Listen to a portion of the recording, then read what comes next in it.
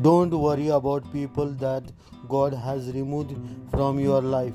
He saw things you could not see, He heard conversation you could not hear,